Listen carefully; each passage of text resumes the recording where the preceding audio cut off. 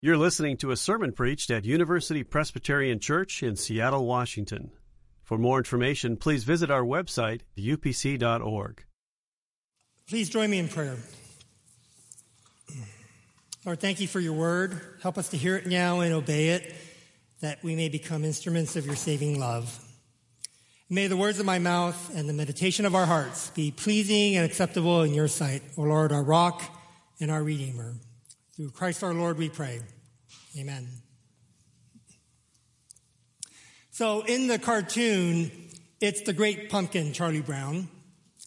The Peanuts gang go trick-or-treating. And then all the kids announce what they've got. I got a candy bar. I got a piece of fudge. I got a pack of gum. Charlie Brown looks in his bag and says, I got a rock. So this is the eighth and final sermon in a series of sermons we've entitled Evergreen. And when our senior pastor, George Hinman, invited me to preach on this passage in Genesis, I have a confession to make. I felt like Charlie Brown. I mean, the other preachers could say, I got Garden of Eden. I got Adam and Eve. I got Cain and Abel. Me? I got Lamech. And I'll admit, I was stumped by this story of Lamech. I've been a Christian my whole life. I've been a pastor for around 25 years, and I've never preached on this text. In fact, I've never even heard a sermon on this text. But the wonderful thing is that I'm never disappointed when I dig deeper into a text of Scripture, and this time was no exception. So last week, Pastor Lori Brenner preached an exceptional sermon on the story of Cain and Abel, sons of Adam and Eve. After Cain kills his brother, God asks him, where is your brother Abel? And Cain replies, I don't know. Am I my brother's keeper? And God replies, what have you done? Listen, the blood of your brother cries out to me from the ground.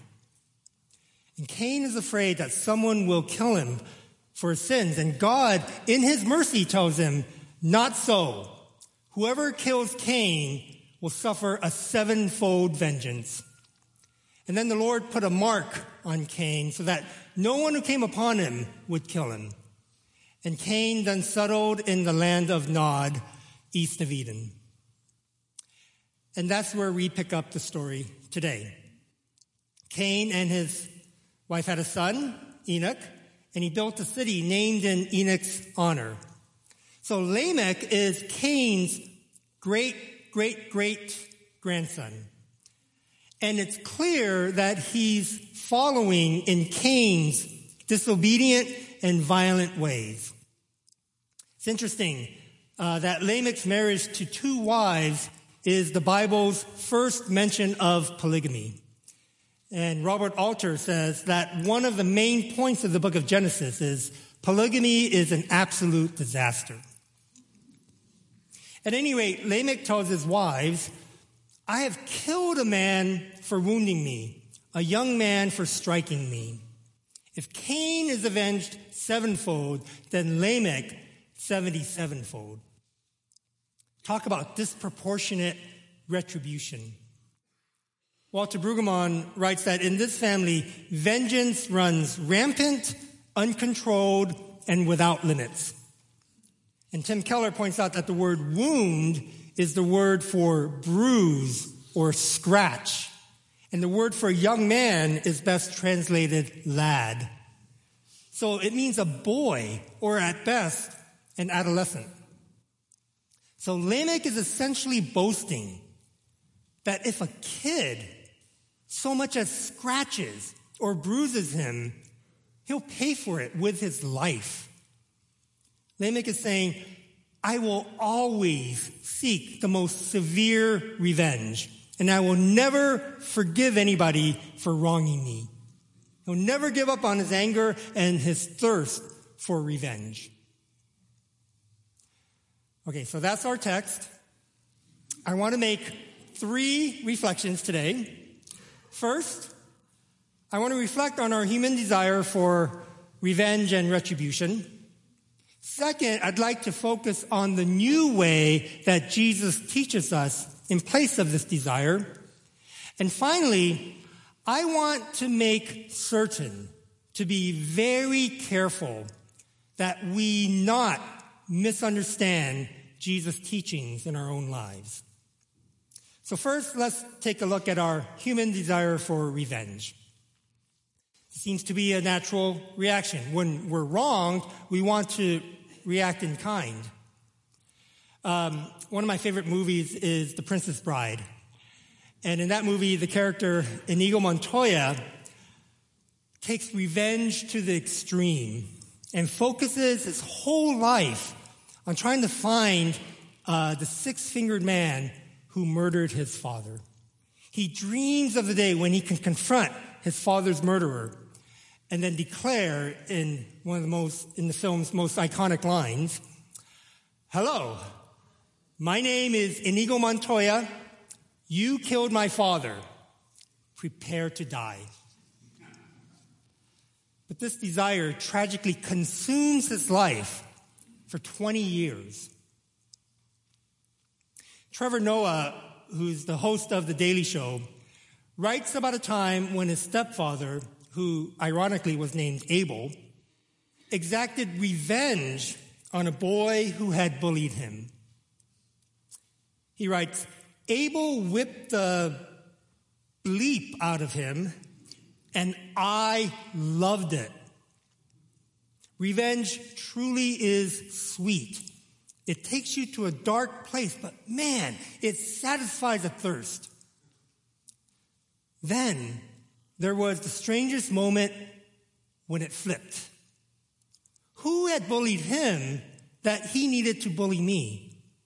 He made me feel fear, and to get my revenge, I'd unleashed my own hell on his world. But I knew I'd done a terrible thing. That's the problem with revenge. It can take over your life. And like Lamech's thirst for revenge, it can morph into disproportionate retaliation. You know, that's one of the reasons why gang violence is so tragic. You can actually lose your life for wearing the wrong colors or just stepping onto enemy turf. Like a brush fire, revenge can very easily get out of control and cause terrible damage. We react without thinking, and we live to regret it. So clearly, Jesus offers us a new way to live. Did you notice what Lamech says at the end of his poem? He says, if Cain is avenged 7 times, then Lamech 77 times. In the Gospel of Matthew chapter 18, when Peter asked Jesus how many times he should forgive someone who sins against him, Jesus says, not just 7 times, but 77 times. Jesus takes the taunt of Lamech and he reverses it. Lamech says, I will never let go of my anger. Endless anger and endless revenge are mine. Jesus says instead, the endless anger of human sin will be met by the endless love of God. God has the right to be angry at humanity. Look at the mess we've made of things. But instead, he decides to show endless mercy, grace, and love. On the cross, Jesus took the curse that should have fallen on Cain and on his sinful descendants, all of us, so that we could all receive the blessing of grace and forgiveness. Now, especially in this age of the Me Too movement, I also want to make very clear what Jesus is saying and what he is not saying. Jesus teaches us a new way of forgiveness and a new way of dealing with injustice. But this never means that we are to accept and tolerate abuse. Let me illustrate using the text from the Sermon on the Mount that was read for us earlier from the Gospel of Matthew. There, Jesus tells his listeners, "You've heard it said, but I say to you." Jesus wants his followers to seek a better way, to take a second look. They don't have to continue the old ways of retaliation, of an eye for an eye and a tooth for a tooth. Jesus tells us, you've heard it said, but we don't have to do it that way anymore. We're going to act more like our Heavenly Father. And therefore, we're called not to return evil for evil, but to overcome evil with good. And that's hard to do. We shouldn't expect to get to that point immediately, any more than we can expect to grow up overnight. This is a lifelong process of growth and sanctification. But how are we to live out Jesus' words today? As I mentioned, I believe we're treading on some dangerous ground here because this text has often been used all too irresponsibly over the years. But I also believe that this text may have a very different meaning than what many of us have thought. So Jesus says, you've heard it said, an eye for an eye and a tooth for a tooth. But I say to you, do not resist an evildoer. But if anyone strikes you on the right cheek, turn the other also. So this passage has generally been misunderstood as teaching complete non-resistance, passively letting evil ones run all over you and give up all concern for your own well-being. I mean, if they hit you on one cheek, turn the other and let them strike you there as well. How many wives have been battered?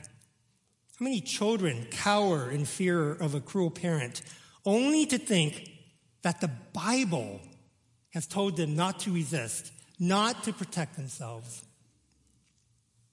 But here's a place where careful cross-cultural translation is so critical. I mean, certainly at first glance, Jesus' words sound like ludicrous counsel to those living in a violent world. It sounds as if Jesus is saying, just lie down and let the world run over you. But let's take a closer look at his words, because Jesus always resisted evil. So the word translated resist in our Bible is the Greek word antistemi. So the first part, anti, is familiar to us, right? Anti means against. So like the Anti-Defamation League is an organization against defamation. Histemi means to stand. But in certain cases, histemi is a technical term for more forceful resistance. It means to uphold or sustain the force of something. So the word literally means stand against or taking a stand, or as used in 1 Peter, stand your ground. According to theologian Walter Wink, it can refer to the marching of two armies up against each other until they actually collide with one another, and then the battle ensues. So when Jesus says, do not resist an evildoer, Wink believes Jesus is talking about a certain kind of forceful resistance. So Jesus is not saying to never resist evil. He's saying to not resist evil violently. In other words, to not retaliate against violence with violence. Don't let your opponent dictate the terms of your opposition. Jesus is trying to break the spiral of violence. By not resisting violently, we don't return evil for evil. This is classic nonviolent resistance, according to Wink. So, to give us a better understanding of what Jesus is actually saying, I'm going to invite my friend Erica Largent to come up, and we're going to do a demonstration for you. And please remember, this is just a demonstration. We would never really hurt one another, okay? So, if we were to be in a battle,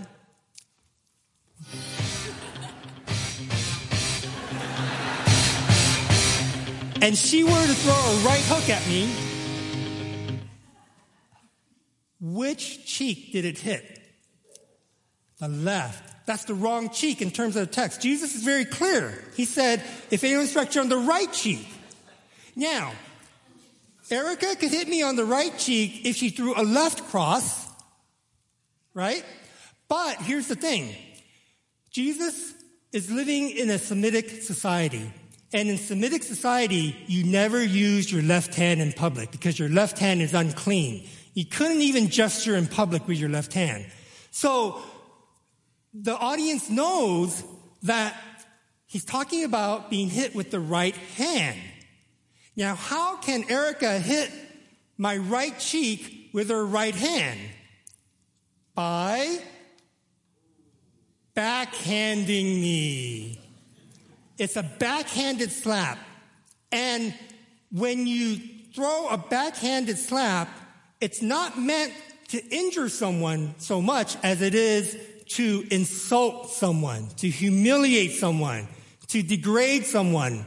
In other words, to put someone back in their place. So, Jesus is saying, okay, if that's what they're going to do, then you can resist in this way.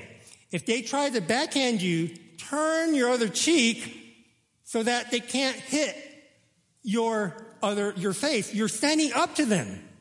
You're saying, look, I am a human being. I have dignity. I am a child of God, and I am not going to take it. Okay? I'm going to stand up.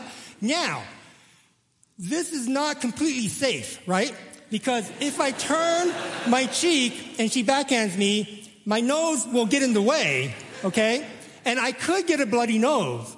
But I would be making a statement, right? I would be saying, I refuse to be treated like this anymore. I'm going to stand up to this kind of oppression, and I am going to resist, but in my own way. I am not going to strike back, but I'm going to stand up to you. That is what Jesus is talking about. Thank you, Erica.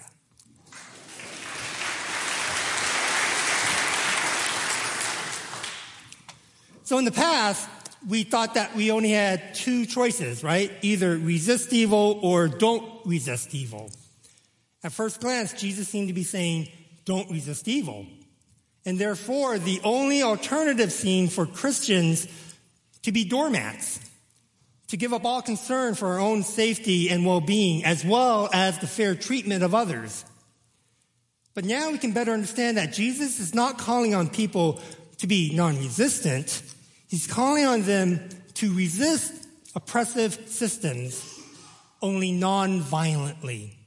He's calling them to the total opposite of Lamech's reaction. So in addition to the obvious implications for abusive relationships, you can be a bully, but I still have value and worth. I am made in God's image, and I can leave.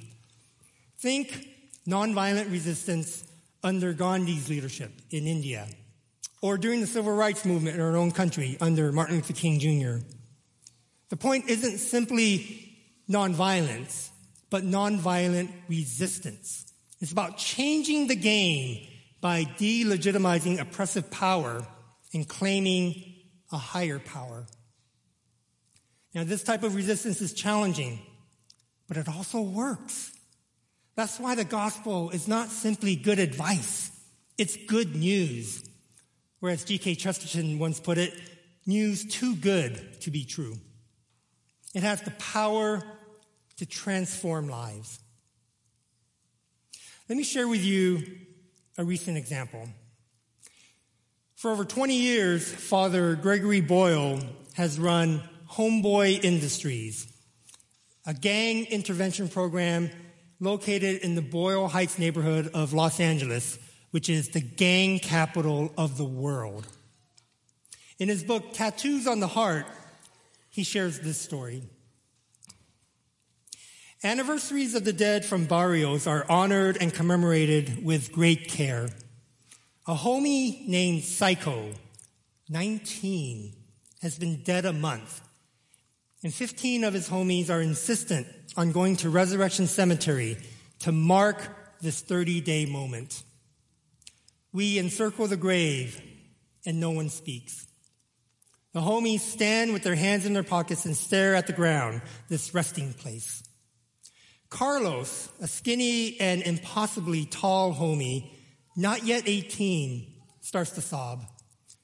The circle of a surrounding Psycho's marker is complete, and Carlos is now convulsing with a renewed grief, inconsolable in what has now become full body heaving and wailing.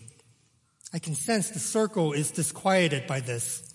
Footfalls shift and tap, and though no one looks at Carlos, they're all clearly uncomfortable with this display. I don't sense that they judge it false or inappropriate, only a manifestation of some gate they would rather not have opened. Sensing the signal the group is sending, I put my arm around Carlos and walk him away from the circle. He's awash in mucus and tears and seems not at all concerned with mopping up after himself. He sobs resolutely while I stand there with him, arm draped lightly over his shoulder. There's more than grief here. He tells me, between his insucks of breath and jags of crying, that he was with Psycho earlier in the day before he was killed that night. Just the two of them walking in the hood. It occurred to Psycho to tell Carlos of a premonition. He knows he's going to die soon. But if anything happens to me, he tells Carlos, I know you will take care of everything. Carlos has been carrying this for 30 days and has told no one. Taking care of everything only means one thing in gang parlance. Kill the one who kills me. It means revenge. Fast and sure and clear. Carlos is a pimply teenager who drank in excess and joined the gang some years earlier when he discovered that the man he thought was his father was, in fact, his stepdad. The earthquake of this revelation sent Carlos into an odd freefall, hardened anything that was soft, and somehow lodged him tight in this crevice of hard drinking and serious hanging with gangsters. At the core, though, he frankly didn't want to carry the burden of avenging this death. And you have taken care of everything, I whispered to him, trying desperately to find another door for him to exit. I mean, who organized all the car washes that paid for his funeral? You did. Who has been so present to Psycho's mom and sister during this whole time? It was you. You hardly ever left their side, comforting them. Who has helped me more in calming down the homies so that they don't do something stupid and regrettable? Only you, dog. Only you. I lean on him and plead my case, my closing argument. In fact, son, I think you may be the downest homeboy I've ever known. It's the truth. I mean, you took care of everything. There's another line from The Princess Bride where Inigo Montoya observed, there's not a lot of money in revenge. There's not a lot of God in it either. So resist evil, but do so non-violently and with the love of Jesus. Love your enemies and pray for those who persecute you, so that you may be children of your Father who art in heaven. When Jesus did this, he changed the world. For the world knows too much of violence and retaliation. We're called to a more excellent way. Please pray with me. Heavenly Father, we thank you for your calling to resist evil, but to do so nonviolently. Thank you for making us members of your family. We pray that you would show us what it means to live our lives in accordance with your gospel, your good news, your news too good to be true. Through Christ our Lord, we pray. Amen. For more information, please visit our website, upc.org.